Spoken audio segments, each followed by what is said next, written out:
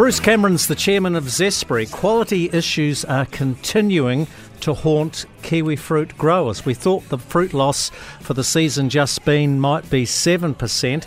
Estimates now have that revised to about 20%. Bruce, this is a bad news for the kiwi fruit industry, an industry that's faced floods and frosts as well, and I'll come back to those. Can you ring-fence the damage, fruit quality damage I'm talking about, to just one season? Yeah, hi Jamie, hi listeners. Yeah, so a big focus for us, Jamie, and a huge disappointment to, in that last 7 million trays, end up with that result. We're extremely disappointed, and we'll be providing some answers as to how that situation developed. Very, very tough on our green growers, who are already, by the way, having a heck of a difficult time with the inflationary costs on, and this is just something that is not good. Sorry, just clarify this for me. I may have misquoted Zespri there. So these 20% fruit losses was only for these final shipments of green, was that right?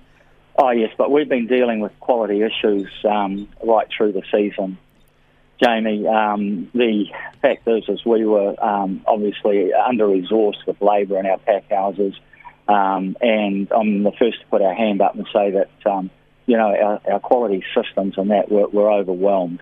And it's just been the problem that keeps giving right through. And it's costing, gold growers, in excess of now, I would suggest, $3.50, heading towards $4 a tray, and green as well, which was sitting around a cost per tray of about $2.20, $2.30.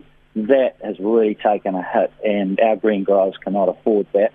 So, yeah, the bottom line is for the best part of 4 months now, we've been collaboratively working with our industry colleagues, and we are, definitely putting more stringent processes and systems in.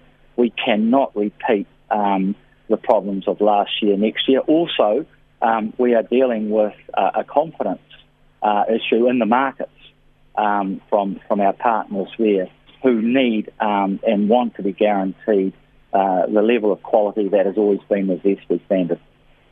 It never rains, but it pours, especially at the moment in the Gisborne region. I don't know, how have kiwi fruit orchards in that area survived or got through it? And then I look at your home patch in the Bay of Plenty, and then that terrible frost issue you had last year. So I hear that some kiwi fruit growers have not got a crop at all.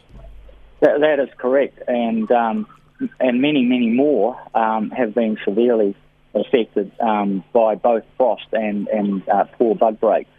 So I think I mentioned on the program too before Christmas, we are halfway through a very, very tough 2-year cycle, with quality costs affecting our returns in this first year of the 2-year cycle, and we go into this 23 harvest well below the expectations in terms of volume of what we can export, and of course, as the volumes won't be there, they certainly won't be providing the yields that growers need.